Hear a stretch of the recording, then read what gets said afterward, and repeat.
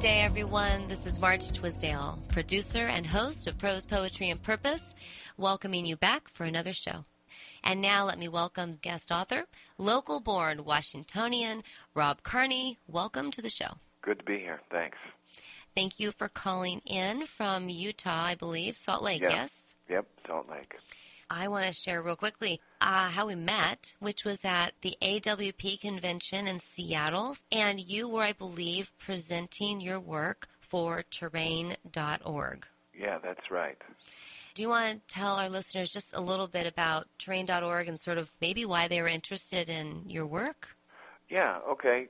First, about Terrain. This was created by a man named Simmons Bunton. He lives down in Arizona, but it's online. Mm-hmm. And he has a variety of people, editors, helping him with different things. Anyway, I got to meet them. The reason that they had asked me up to read at their event during the AWP conference was because in 2013 I had been selected as the winner of their poetry competition. Mm-hmm. We had the off-site event down in Pioneer Square. Yeah, what was that cute building? Because that's where I actually first met you. Was literally it's a museum, right? Yeah, a history it was museum. It was about the Yukon Trail, I believe, or people like the whole Seattle, San Francisco diaspora going up to look for gold. Right. Because, okay, so terrain.org is, and I really had a lot of fun chatting with them as well.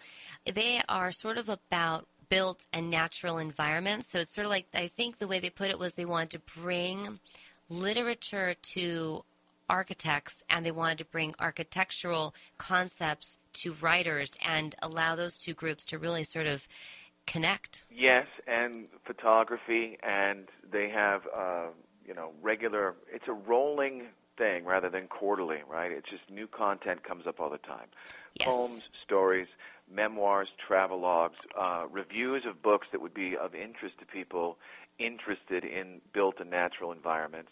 Right. No, it's really fantastic. Then because they're not putting out print issues, right, they can make this as splashy and full of art and photography as they want without it being cost prohibitive.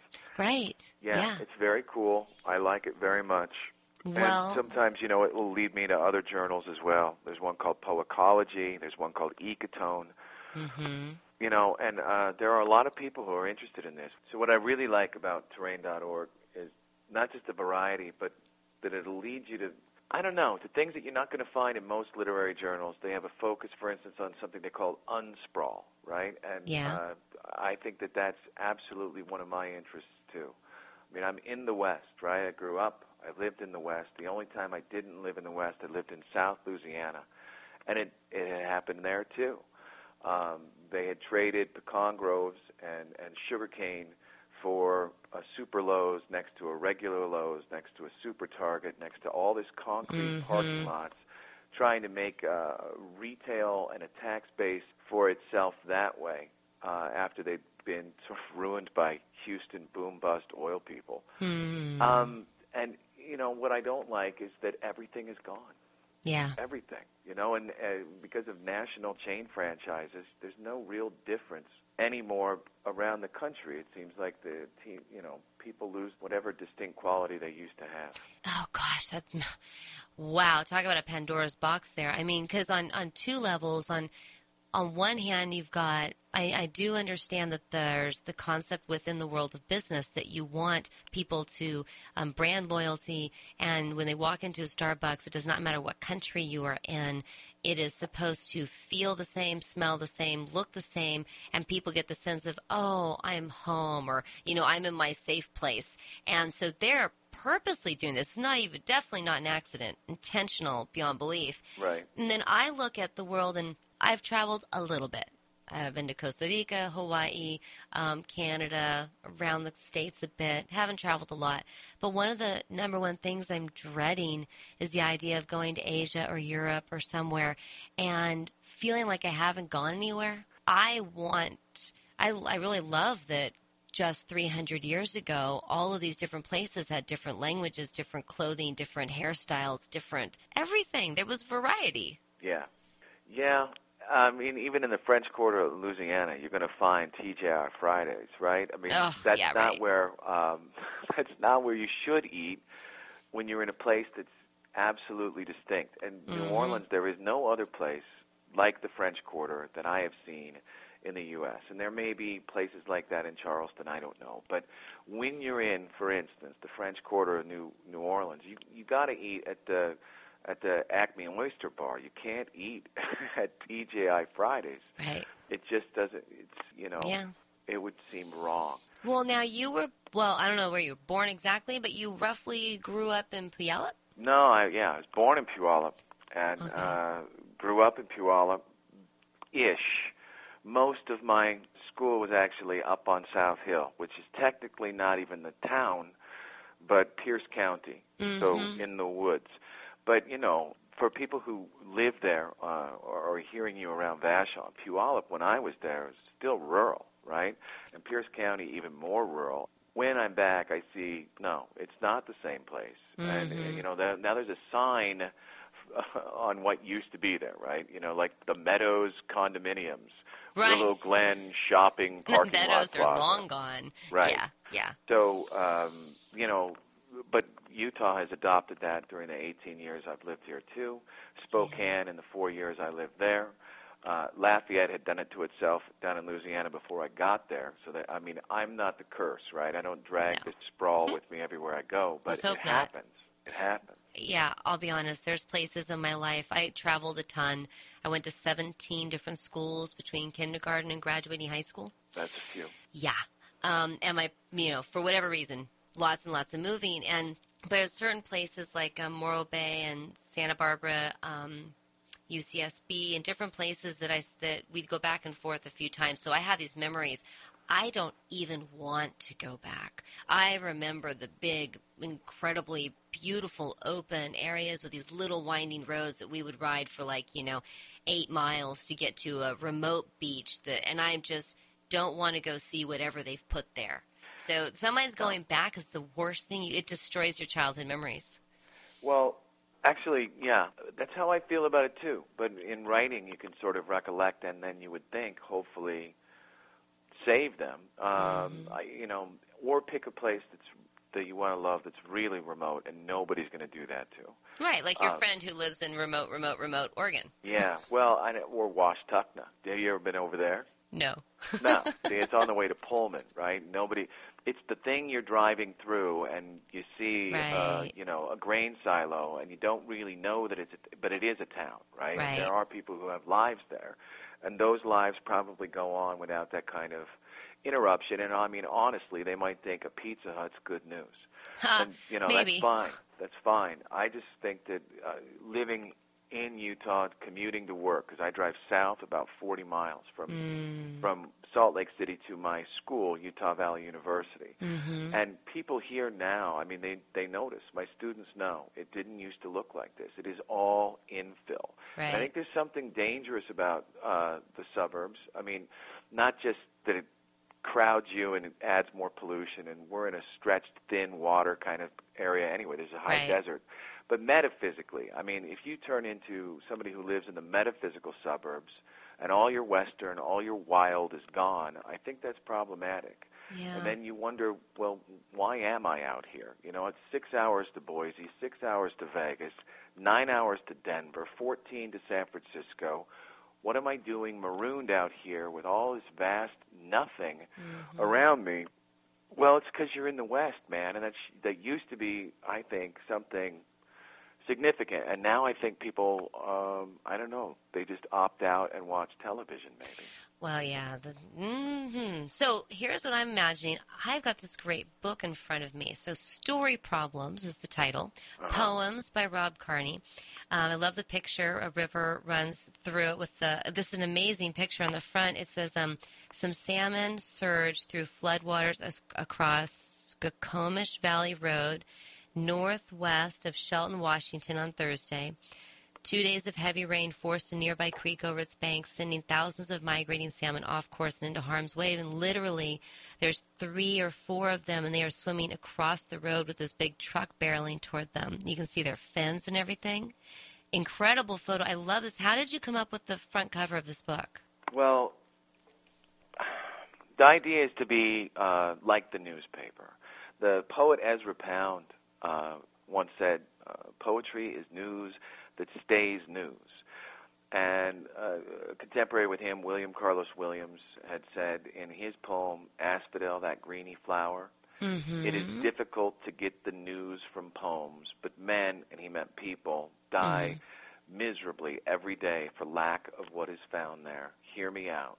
For I too am concerned, and everyone who wants to die at peace in his bed besides.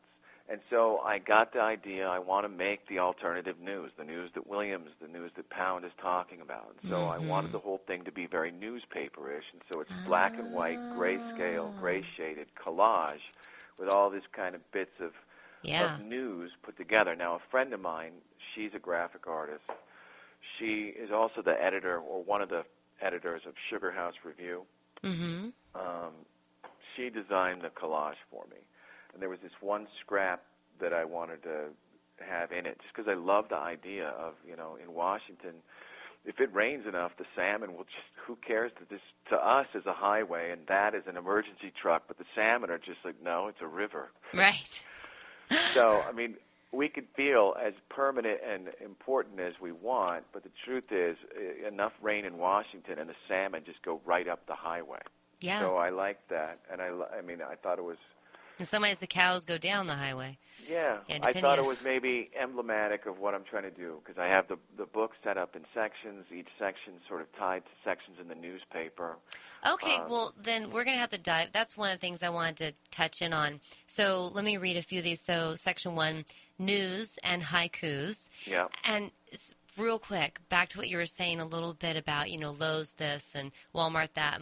The next time you come up to visit your parents, even though we've already done this interview, come out to Vashon for a visit. Because one of the selling points, I hate that word, but it's more like one of the reasons that I really knew I was going to love living here, is that before I moved here, and it was only 4 months from meeting Vashon to moving in. It was the universe said, you're supposed to be here. And everything went really well. But one of the things that people would say is, we don't have franchises on Vashon. And it wasn't like there's a rule, but in general, I mean, there's one Subway that went in about a few years ago. But almost everything is, even the Subway, the people who run the businesses are the owners, and they live here on the island. And they are all like their own uniquely named little tiny stores. And it is such a huge joy that I get to raise children where they're not used to a Walmart or a Lowe's or anything like that, that this is so richly real in a way, and very hands-on human and community. So definitely come over for a visit next time you're up. I mean, if you bring the kids, we can show them a great time on the island, chickens, horses, beaches, whatever, because it's a real nice treat to see that there are still places like this in the world. No, thank you very much. It's a good invitation. So, so we have news and haikus, which matches with what you were saying quite obviously. And then there's recommended daily allowance, and then want ads and personals. Just once, I'd like to sneak up on the wind, op-eds and parables. Okay, see, now that you've said it, I can see it. But before I was like, I wasn't quite sure what you were trying to do. But yeah, movie review, Lost and Found. This is so great. Yeah. So horoscopes, too. Horoscopes at the end. Where is that? Oh. It's the final thing. Oh, so yes. Some of them are just the long poems in between, and they have their own section title is just the title of the poem. Right, but, like Fables of Phoebus? Well, Fables of Phoebus is older, and I've been working at that for a long time. But that was because when I lived in Spokane, so I mean that long ago, and my turntable still worked that long ago. I would check out library albums, right? I'd bring home things. Vinyl? Yes. The library rented out vinyl. Yeah, no, definitely. Wow. And I was born in -- You're dating yourself. Yeah. I mean, I don't have a cell phone. I wish I had a turntable. I am old. But I would bring home the records, and I was completely, it was only jazz, and mostly with, Sarah Vaughan or Billie Holiday, except that it was almost exclusively instrumental, and particularly post-World War II, bebop, etc. Well, Charles Mingus, loved him, and he had all these really cool titles for his albums and the songs on them, but of course they're instrumental. And so when you're seeing titles like Don't Be Afraid, The Clown's Afraid Too, or Picanthropus erectus, or Orange Was the Color of Her Dress, then Blue Silk, and there's no text to go along with it. I mean, it is interesting. But then I saw this one, Fables of Faubus, and I thought, God, why do I know that name? And so, and the other thing that's great about albums is they would have the liner notes, right? And they would be written by, jazz scholars, historians, people who knew, Nat Hentoff, and people like that, Stanley Crouch, I think. Anyway, I was like, oh, yeah. And I was kind of glad that I didn't remember that in 1957, the one who started the whole problem in the South with school integration was that guy, Governor Faubus of Arkansas. So three years after the Brown versus Topeka Board of Education decision, they still hadn't integrated. And Eisenhower, another a Republican president, had to send troops to escort these students into Central High in Little Rock, right? Right. So I wanted the idea a long time ago, and I've been working, incrementally towards the form it finally is to balance the news, the actual, these were the accounts, versus fables, right, in which Faubus has to figuratively walk in the shoes of Elizabeth Eckford, right, where one of the iconic images that goes throughout is the penny, because that's got Abraham Lincoln's face, and he's the one that ended slavery, another Republican. So it's, okay, so there's 3 pages in a row here. Page 49, which is the beginning of Fables of Faubus, is where, so you quote, "We conclude that in the field of public education, the doctrine of separate but equal has no place. Separate educational facilities are inherently unequal. The U.S. Supreme Court, Brown versus Topeka Board of Education, May 17th, 1954. Right. After that, we jump to Arkansas and other places in the South. But but on page 50, it sounds like it is a bio of Orville Faubus. It is. Who you're saying was the person who was fighting the decision to integrate. Somebody from Time magazine was trying to let the country know who is this Governor Faubus of Arkansas who's doing all this stuff. And this is a quote from Time magazine on that date. Yep. And then next to that, you've got me creating a fable. So I'm going to ask you to read that fable, but first, I'm going to clue our listeners into what the person at Time was telling us about Governor Faubus. Yeah. Okay, so Orville Eugene. So Governor Faubus was attempting to maintain basically segregation.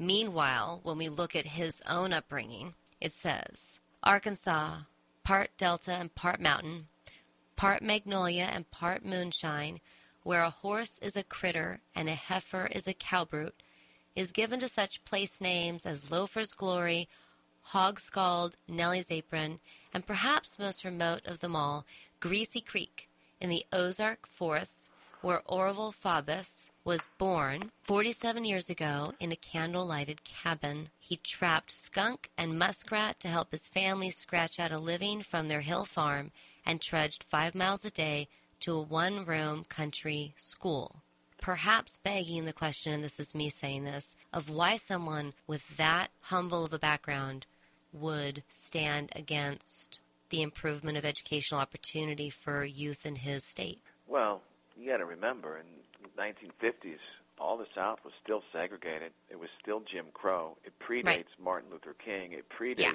civil rights and Selma and all the things that people are taking for granted now as, we're post-racial. And in I don't some know ways, that that's true. This is this was during the teen years of my own parents. I mean, there's a generation of people who grew up in this country seeing all this stuff, right? Not reading about it. It was real.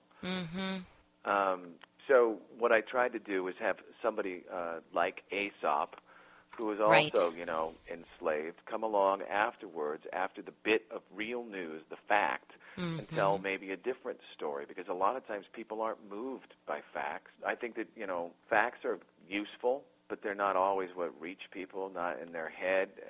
You have to get to the guts and heart of somebody first before there's an intellectual dent made, maybe. So that's what I'm doing as a companion 7 times through. I'll have a quote from the actual history and then a fable that sits alongside. So this one's called Bobbus Adds His Ante to the Pot. When you pick up a penny and hold it to your ear, what do you hear? I hear a voice above a graveyard telling the story of the Gettysburg Address. Lincoln wrote it on an envelope, as you know, but that's not the interesting part. What's interesting is what the envelope contained, a slave girl's baby teeth and a note addressed to the president. That girl grew up. She had a daughter of her own, whose grandson fought the Nazis in World War II. He had a daughter who got spit on going to school. One of the things they teach at that school is the Gettysburg Address. Yeah, wake up to history. All right, so here's the deal. I've spent my life not liking poetry. And the reason I've not liked it is because I'm sort of a private person in some ways. People on the island are going to laugh about that. But I have felt always very uncomfortable reading a piece of poetry because I feel like I'm being intrusive and assumptive.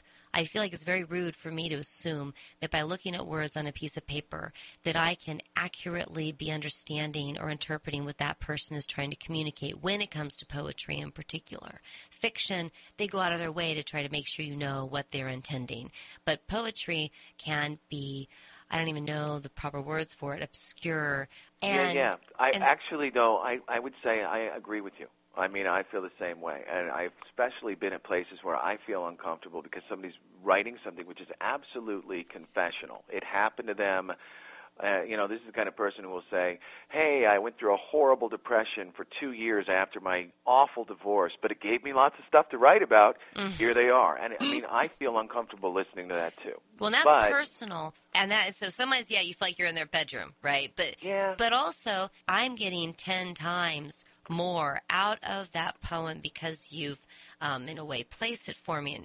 And that's what happened at AWP when it's the voice, it's the tone, the facial expression, the body language, which at the time at AWP I had.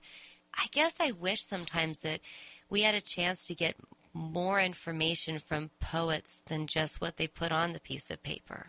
Well, yeah, okay, except that I wouldn't necessarily be comfortable having people knock on the door and look at me and ask me questions, I mean, my goal, my absolute goal, and I'm completely with you, I do not like things that are obscure. I do not like things that are, and there are a lot of people who proudly do this.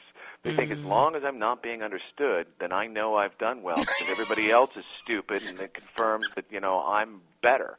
I want to be accessible. I tell stories, that is, I make up fables, right? I take the old forms, origin stories, myths, fables, and put new words into them because I think that those kinds of stories have been, around as long as there have been people with language.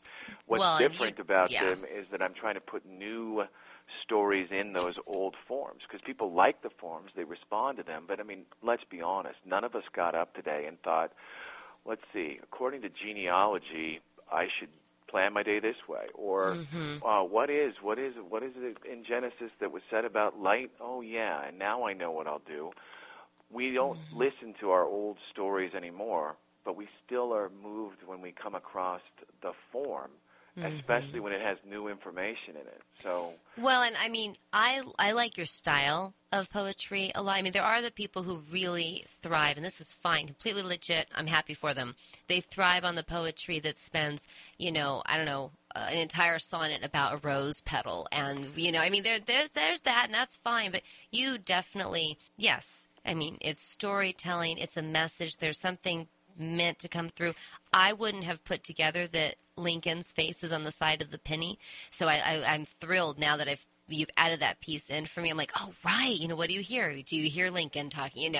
But let's go back. So there's 2 poems in particular because I really wanted us to be able to be more freeform. But there were these 2 poems, and the first one I think is, I just adore this one, and it is just fabulous. Love it. Are you up for reading another right now? Sure. So this is, if God were really omniscient, he'd be. And I'll just be quiet now so you can read this. Yeah, okay. Because what I'll do sometimes is just run the title straight into the poem. Oh, that's if God perfect. were really omniscient, he'd be, 1, knocked stiff with boredom, and no amount of hallelujahs could remedy that. He'd have been unmoved by his earthquakes, underwhelmed by his forests, ho-hum about the business end of his sharks. He'd have known all about it already. He'd have just been a Xerox machine. 2, and he'd know if you're going to keep reading this. Actually, I should say, he'd know if you're going to keep listening and when you're going to die. And right now, know your final memory, that cold smell of snow on a night still years away, though of course I'm imagining. 3, and that's the point. The next thing I think hasn't happened yet. And whether it's something amazing or just, holy shit, that chick's got a fabulous ass, it's nice to have surprises. Who are we to wish God any less? 4, or supposing I grant the premise. 5, then seeing all, he'd have had to see this too, the dullness of certainty. Wouldn't he rather wad omniscience like a memo and toss it into some black hole? Wouldn't he wizard up fireworks instead, set chemicals in dirt, ignite our minds and think, what now? 6, exploding wonder, bright noises he can watch from the mezzanine. We here gathered with our moon children orbiting. We, the mysterious with blast-off emotions. We of the now and then unison wow prayer. For a moment drawn closer, more knowable. 7, and sometimes, briefly, looking up. I love that one. Thank you. You know, I don't really get a lot of requests for that, actually. Really? No, because that seems to, I don't know, to posit that there might be another way of doing, thinking, hearing, feeling, telling sometimes bothers people. At least I found that. Maybe in Utah, it could just be that that's the only poem in the book that has a swear word in it. No, I have spent most of my life from before I was an adult being involved in various political, environmental, and other issues that, the mainstream inside-the-box viewpoint, which is so beneficial to those who are trying to express it to you and they want you to think that way, and which is so comforting and easy for the people who then don't have to think about the issue. That happens a lot, and I think a lot of times people just want to have an answer because that means you can stop thinking about it and move on with your life and focus on other things. No, I know, which is crazy. Yeah. Because I think that anybody, any God that can create all of everything is doing it for the same reason that anybody else creates anything, out of curiosity, a need to express, creativity, that kind of urge, questions. I mean, if you already know all the final answers, why would you go to the trouble? So, or even if it wasn't trouble, why even go through the process? Well, yeah, I think that, and that's what movie review gets at too. This idea that the creative act is a way to ask questions rather than, say, here's my answer, Shazam. I think that, if we're fashioned in God's image and we're curious, then wouldn't God be curious? And how could you be curious if you're omniscient? So that was the impulse there. But I also think that seems a limiting thing, to stick somebody in a mythic prison that just says, you have no thoughts anymore, having the answers all yes. in advance. It is very interesting how many people will pick up a small book and say, this defines what my God is capable of. I mean, I don't think humans should be controlling their God. Yeah, no, we can't possibly have any idea. But I do think that sometimes people are uncomfortable if you did something that they wouldn't have done their whole life in the company of people who are like-minded. Mm-hmm. And I guess, part of the reason I write it is because I'm trying to do the opposite. And lots of times, especially with things like that, people don't want to hear that there might be the possibility of an opposite. Well, people, in general, it's really interesting watching people trying to figure out what they're willing to accept as possible. When was it? Okay. Oh, goodness. It was about 2 years ago. Somehow I got in a really fabulous, incredible conversation with a brother-in-law who was raised Catholic. My husband's entire family is a Mexican immigrant family. And so a lot of them are recovering Catholics, or they're still Catholics. And then this one brother has sort of returned to the church in a way. He's very family-focused, incredibly family-focused. His family is everything. And we had this conversation. I was walking around outside with my phone on a beautiful spring day, and that was the first time it really hit me that people are born or created or develop specific needs, and they don't all develop the same need. So my brother-in-law multiple times said, "But don't you want to know?" I mean, that sent, but don't you want to know? Over and over, he kept saying that, and because we were talking about God, and I'm like, I've never wanted to know. I mean, how could I, as a human, ever understand something so huge? I will patiently wait, and when I die, if anything's going to happen, I'll discover it then. And I feel 100% content with that. I mean, really, really very, very happy. I feel very, very relieved and joyful that I can't know. That's the way my brain works. Whereas for him, it was very clear. He wanted the rules. He wanted to know how it worked. He wanted to know what was going to happen. He had an innate desire to know, and I don't share that. I have a different desire. Yeah, I think I'm with you. I like questions. I like questions more than answers. I think that when you get an answer, you're done. That's it. Yeah. I mean, what if the most incredible, part of it all is people's curiosity, people's brains, their ability to work things out or imagine? If you just give the whole universe the answers to the test, then there's no reason for that brain. Right. So, I like the questions, and I love the old stories that explain the origins of things, right? Mm-hmm. But not so much that I won't invent absolutely brand new origin stories myself, right? And, I think that that's much more interesting where, you're going to get asked a question one day by a kid, how come a raccoon's tail has stripes? I have a story to answer that. And science does too, but I don't really care, and I'm not going to go to the trouble to remember that answer. It's more interesting to me to invent. And I think that's what people like too. I mean, no way. We were always drawn to stories. Nobody wanted to know the chemical composition of the flint rock that made the spark. They wanted something divine, and they needed a storyteller to do it.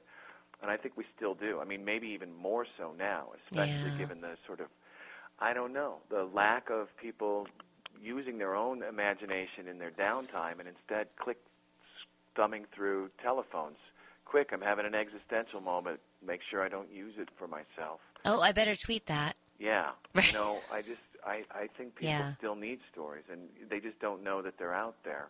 And when they find them, I think that most people are very happy to have found them, and they want more.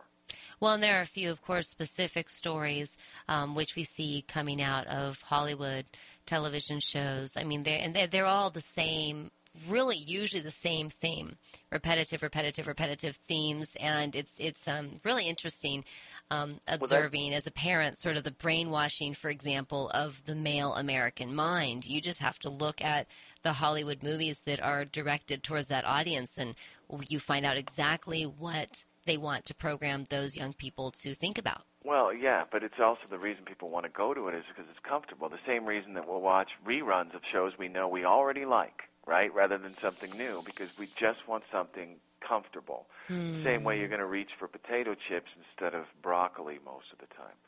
But, I don't know, I mean, so I'm not saying that poets are giving us broccoli. I don't mean that at all. But I wasn't taking that. No, but, I like to make up stories. I think questions are more interesting. So you've got this, it's not your last section, but you have near the end, new myths for a new century. Yes, exactly. And why don't we flip over there a little bit? It starts around page 100. One of the things that often ask my authors to do on my show is to, near the end, sort of answer the question of why do you believe that there are still reasons to hope and feel hopeful about the future? One of the things that got me writing my novel was the experience of having a lot of friends that are older than me. So most of my husband's almost 20 years older than me, and a lot of our friends are 10 to 15 years older than me. And so they all have kids coming home from college and getting married and whatnot. And a lot of the kids that are coming home from college would sit there at the dinner table. We'd go to their house and the kids are visiting or whatever. And I would say, well, okay, you guys are coming out of college. I'm busy. I'm mired in the kids and the farm and all this, but you're coming out of the universities. You know what's going on with the world. All of the issues from, global warming and population and everything going on. What are you excited about? What are you going to fix? What are you going to change? How, and I was really shocked that a lot of the kids, instead of saying, oh, I'm inspired to do this or that, they would sort of roll their eyes and say, well, at this point, it's a lost cause. I mean, you can't fix it or stop this train that we're on. I'm not even going to try. See, I don't know if I have that feeling because I work with university students, and right now, this semester, even though the class it's an honors class, Modern Legacies, and I've got it sort of built around, well, its foundation is Plato the Republic and the idea of building an ideal state. But it's after that we jump to a compare-contrast of dystopian classics like Fahrenheit 451, Brave New World, 1984, right. Short stories that are relevant from Vonnegut, etc. With are these things actually happening? And we look at contemporary events or contemporary cultural criticism. Roger and Me's film, for instance. Roger and Me as a film to go along with H.G. Wells' The Time Machine, about the haves and the have-nots, right? And Eloy and Morlock, and that was a fable. It was set in 1895 about Victorian London. It wasn't about 800,000 years in the future. Right. These students get to do, from a list of their own assumptions, good and bad, about now and the future, create an ideal state based on the good ones, create dire warnings based on the bad ones. They're able to come up with ideal states. Sometimes they're a little odd or a little spooky to me, right? I mean, one guy wanted a computer to decide everything because he had a lot of faith in that. Another guy wanted basically some sort of model, a lot like summer camp, if I had gone to summer camp, with canoe lessons and everything with family and family time and family lunch and family outing and family hike, and that's his, okay? And then there was, for instance, one student, this woman wanted to try and solve, in a sort of laser-focused way, problems with health and the air here, which we have bad air in the wintertime. So to get rid of combustion engines and to make people eat, even though that's not what they want to, vegetables, fruit. No more sugar, and they have to walk everywhere. Not only are they going to be more fit and healthy and therefore better off, and it's cost-effective, right, because the healthcare costs go down this way. Right. But there won't be the bad air, which also, when it's bad air, contributes to bad health and round. All of them get into this, and all of them are trying to invent. The trick is, I tell them, they have to not only create their ideal state, but then what are the ways it will be maintained? Because that's when it slides towards dystopia, and that, too, I think is revelatory, because they realize, oh, wait a minute, maybe I shouldn't be tyrannically in charge of fixing everything and everyone, because I may have some fallibilities in my plan that I hadn't thought of. But it's fun to imagine, and I think that's an exercise in the opposite. Instead of a shrug, they're busy trying to do, like Terrain is trying to do at their journal site, what would be ways to make the world better, an ideal place. And I think writers probably are, and I get that this is the point of your show, trying to make the world a better place, right? To envision, to imagine, to create through story a way that affects people, not just intellectually, but first emotionally, or the intellect isn't really going to care. Yes. If they can invest it in storyline, if they can invest it in intention or character, well, then maybe they will. And the more times they're exposed to these kinds of things instead of slasher movies or some other empty, bankrupt thing, right, then the more they're going to be engaged, probably active, at least a little more than they were before in the way they're living. I mean, nobody's going to be able to solve the issue for their whole community, not even a mayor, right? Right now, I mean, Mayor Becker has made me angry because he promised me a trolley car, and we don't have a trolley car. Uh-oh. So, I was easy. I wanted the trolley that we were supposed to get. He didn't give me a trolley, and now this man has my anger, right?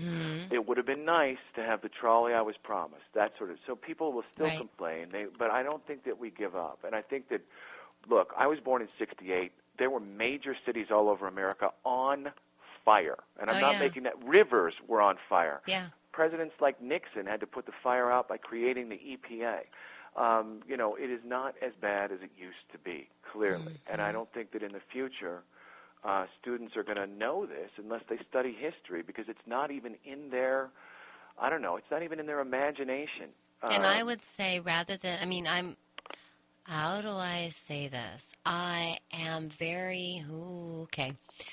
I love my son's history teacher. He's a great guy. And I love history. And I actually even like the AP World History book that my son is reading. I think it does a fairly good job of explaining things that I already know about. But in general, the way in which history has been, it's been so destroyed over the last 100 years by turning it into this dead items to memorize. And yet really it is stories. It's like forget history, learn the stories, learn human stories, because we pay big bucks to go to the movie and watch stories. Right. And, well, how is it you cannot make history in a public school as enjoyable as that movie? You totally could. So why don't they? What is going on with this? I don't know. It might be a structural deal. If you've got 150 students packed in all day long, the simplest thing is read the answers to the questions and memorize them, and at the end of the chapter we'll take a quiz, because it would be a cool way to teach history, wouldn't it? Like, the moon landing. Hey, in order to appreciate what these engineers from NASA did just to get to the moon, let alone this recent thing on Mars, let's try and design our own rocket here, and some sort of integration with science or physics. But that kind of curriculum. Let's try to get the ping pong to land on the top of the school building. That would be amazing, and some schools will do it. Right. But it is an awfully difficult task to be, I would think, a junior high, especially junior high, but also a high school teacher, where you just are crushed by the sheer numbers and the lack of joy in being there in the first place from probably half the students. Yeah. My parents were school teachers, and Jen, my wife, is a school teacher. It is not an easy gig. And the other thing, too, is nobody cares. They all will say they very much want this kind of inventive curriculum, integrated approach, but nobody cares if you've done that if they didn't show some sort of increase in an aptitude test. Right. What is it? Matt Damon, his mother was a school teacher, too. He's really working as hard as he can to try to, get, there's a great Facebook post I actually recently shared where he's like, if my future had been based upon my exams or whatever, I wouldn't have gotten where I got. I got here because... I love that, because it's the world of commercial, celebrity and whatnot, turned around and used subversively, not to sell something like gum or minivans, but to sell the idea of a different approach to education. But the truth is, that is a great story, and I would like very much for that to happen. And at my own school, we're trying that. In the curriculum that I create, we're trying that. They call it engaged learning, and they don't just mean you go on field trips to, as a scientist, collect pond scum from the shores of Utah Lake and then bring it back to the lab, but that even in the humanities, it's much more an integrated traditional liberal arts approach to that. But you can't say traditional liberal arts in Utah without somebody misunderstanding that to mean you're brainwashing people to vote for the Democratic Party. Wait, like Utah has a problem with brainwashing in general? No. They don't. They do that a lot. I do think that there's more hope. I really do. And I look at my 6-year-old, my 11-year-old, and they don't look at the world as a bleak, hopeless rock. There are parts on it that are, right, up in Canada. It's what they did with the tar sands. Yeah. Have you seen photos of that? It looks like somebody dunked the moon in kerosene and lit it on fire. It is an absolute horror show. And not only that, but what they're doing to the people. So I know some of these. So they take these young guys and they take them up there, and it's sort of like you're completely cut off from the rest of the world. So they create like the company store and all that. And then the prostitutes come in, the drug dealers come in, and you've got these young kids who are sold on the idea of you're going to make so much bank because they pay them good money. You're going to make a ton of money. Well, it's great if you were in a healthy environment and 2 years later you walk out and you can pay for college, no problem, and have a down payment on a house or whatever, travel the world. but it gets sucked up by the prostitutes and the drugs, and these kids come out 4 or 5 years later, broken, no money to show for it, addicted to drugs, in a lot of ways sort of destroyed. It's all disaster. There's nothing good about it. I agree completely, except that just yesterday, as I'm leaving the classroom, the other students for the next class are coming in. One is talking about Alaska, a place that I got to go to for a theater festival. This was, 10, 11 years ago, but never. It was amazing. It was Valdez, Prince William Sound. That had been ruined, remember, by the Exxon Valdez, but it wasn't ruined anymore. I mean, maybe it was diminished, but it was still orcas and eagles, a humpback whale, salmon. Actually, you couldn't look in any direction without seeing them jump out of the water, right? Things will recover, right? Yeah. I love Robinson Jeffers, the poet. Well, Mount St. Helens. Yes, Yeah. and it will. And Terrain has a great thing, terrain.org on Mount St. Helens. Things will come. People might not come back, but the world will, right? Oh, yeah. Well, the world is going to go away, too. And in some ways, this is what's so funny. Let's see, it was like I graduated in 1990, and I moved to Sacramento, California, because my mother lived there. And she was friends with a couple who were nice, but they were extremely conservative Republican types, especially around economics and environment issues. And at one point, I remember we were there for dinner, and they were trying to save a specific type of fish, and they wanted to change how the rivers are being run because they can control the flow. And he's like, well, what? Are you telling me that fish is more important than people? And I thought, no. Environmentalists are not about trying to lock the world in the way it is right now and preserve it in a static state. Environmentalist is actually really a humanist, because right now the world is great for humans. We're trying to keep the world great for humans, ironically. So it's more like, no, this is our environment, and that fish feeds another fish that feeds another fish, so you can go salmon fishing. And if you get rid of all the fish that the salmon end up eating at the top of the chain, well, then your salmon are gone. So I think that almost one of the other things that's great about, for instance, this semester is that in the literature that we're reading and in the news that we're discussing, in their plans for an ideal state, in their dire warnings about the future and the ways things could go wrong if we stay on this trajectory, the students are seeing the same thing I am, which is all of these things are far more interconnected and complicated than, somebody's sneer or slur or one-sentence remark. Right. And that's the opposite of what we see on television, right? It is long-form kind of thinking.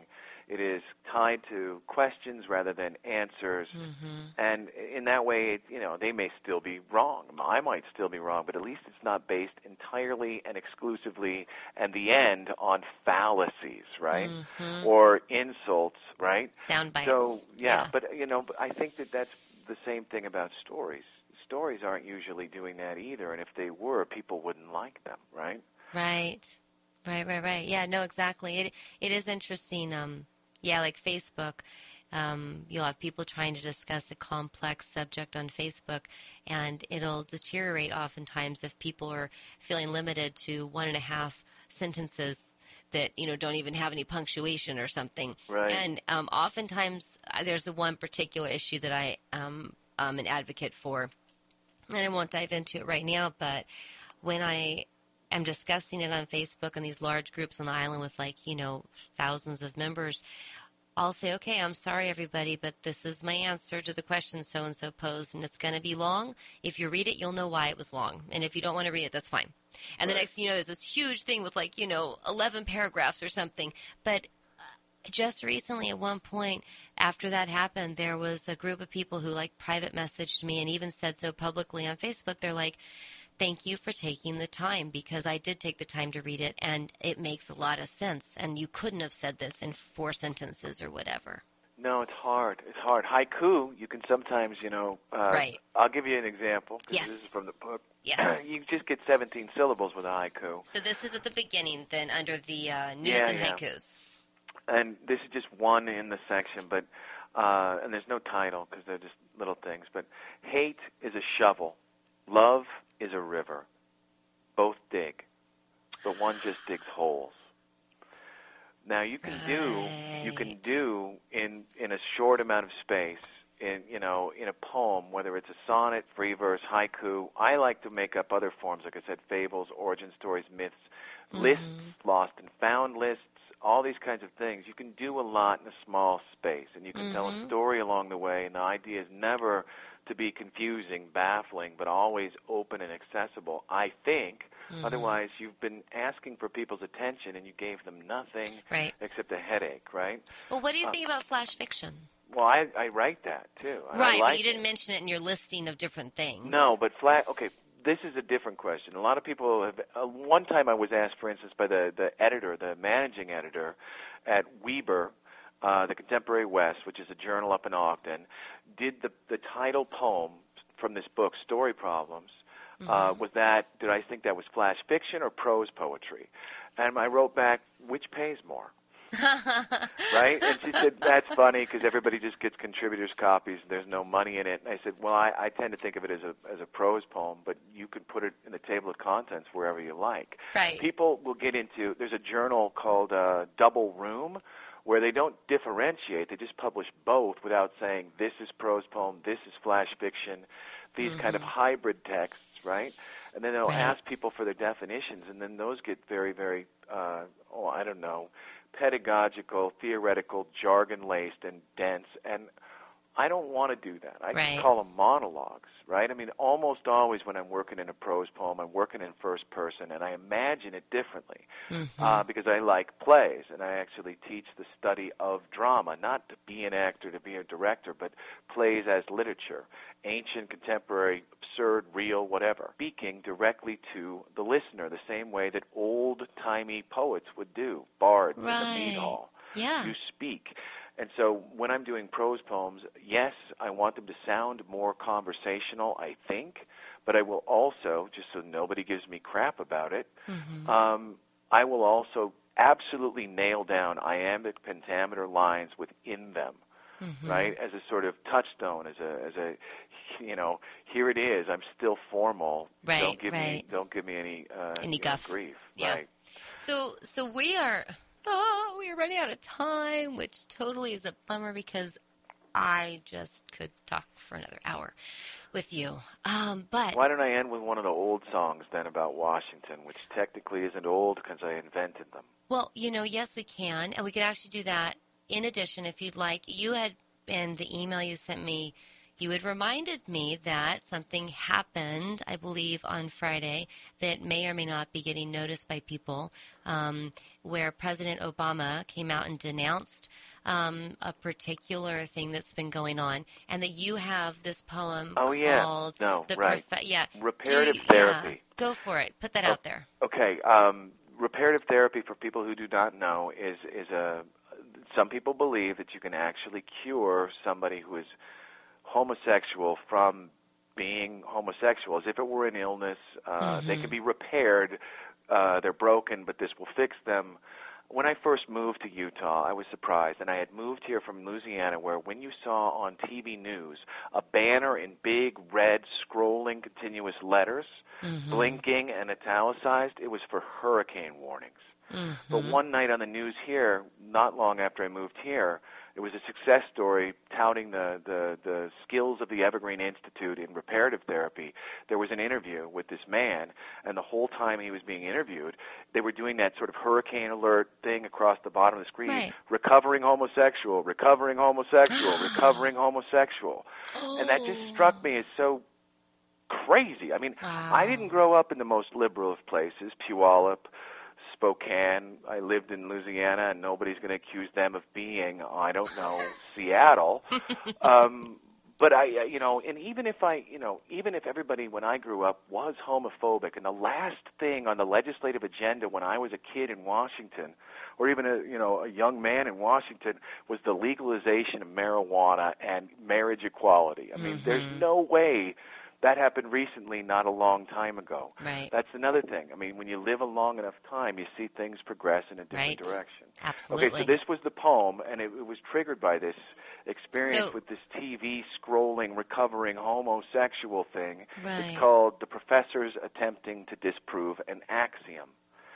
Yes. The professor's attempting to disprove an axiom. You can change a zebra's stripes. He's seen notebooks full of entries, 100 studies on microfiche, and a grant to finance his field test from the Conundrum think tank in D.C. They're banking on him big time. Reparative zoology is in.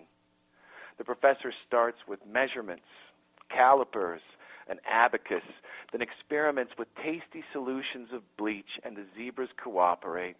They listen to his lectures, watch slides of realist paintings, patiently sit through charts and graphs, tracking predatory ratios, and eat his enchanted apples, 3 bags full.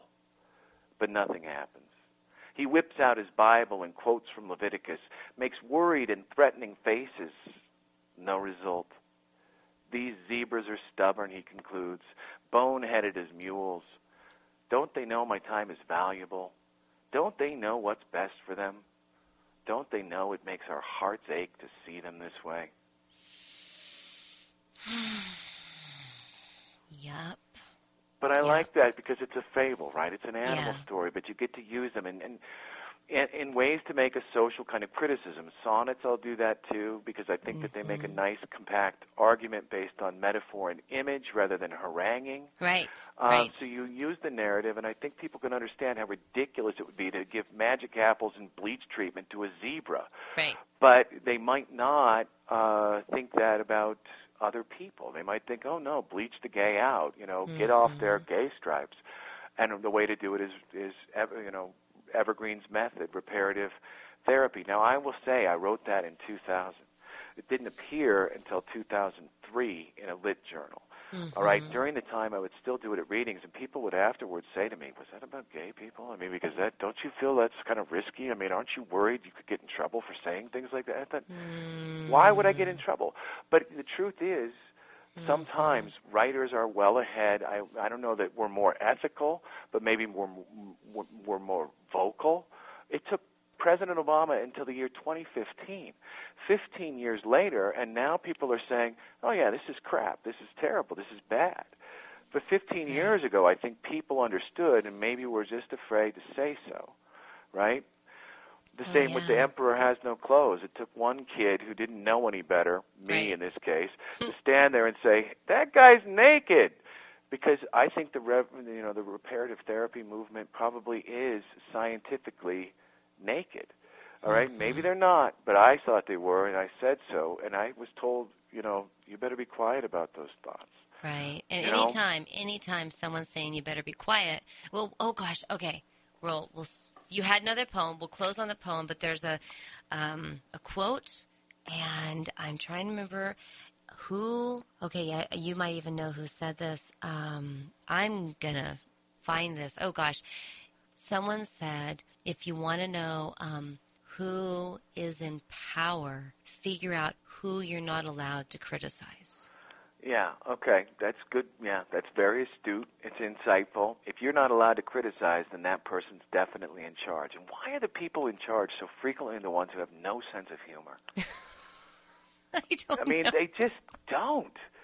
I must be taken seriously, for I am very important, I say. I just, if you can't laugh at yourself, maybe you shouldn't be allowed to stand on for election on a ballot. Right. We'll That'd add be to an the list of interesting what rule, you have it? to be a stand-up comedian as well well as 35 or older, or you blah, blah, can't blah. run for office. Right. Yeah.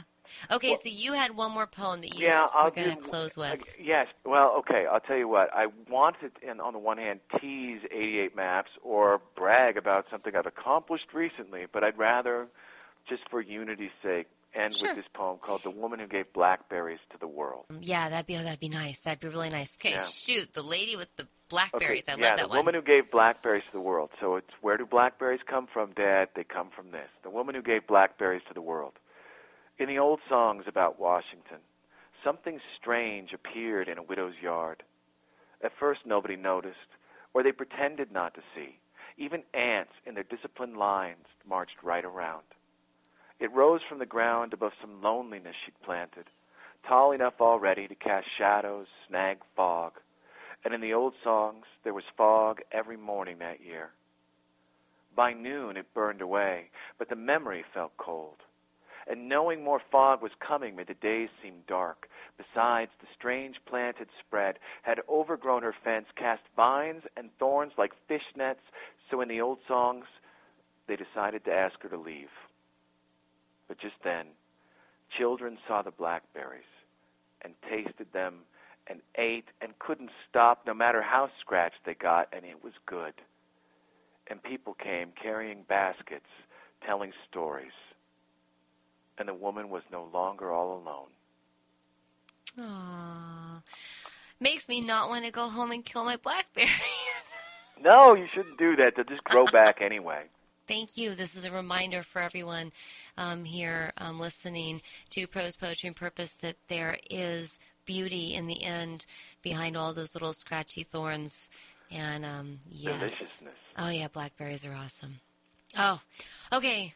So thank you so much, Rob. This, for those of you just joining us, yes, this is Marge Twisdale, producer and host of Prose, Poetry, and Purpose. I have been speaking with Rob Carney, a fabulous poet and instructor at a university in Utah, and just wonderful all-around great, awesome guy who used to live here in Washington.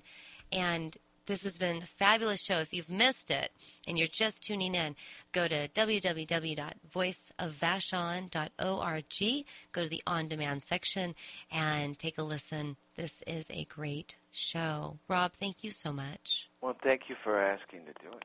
Yeah, and thank you for opening my eyes to poetry in the spoken form. Glad to help. Yeah.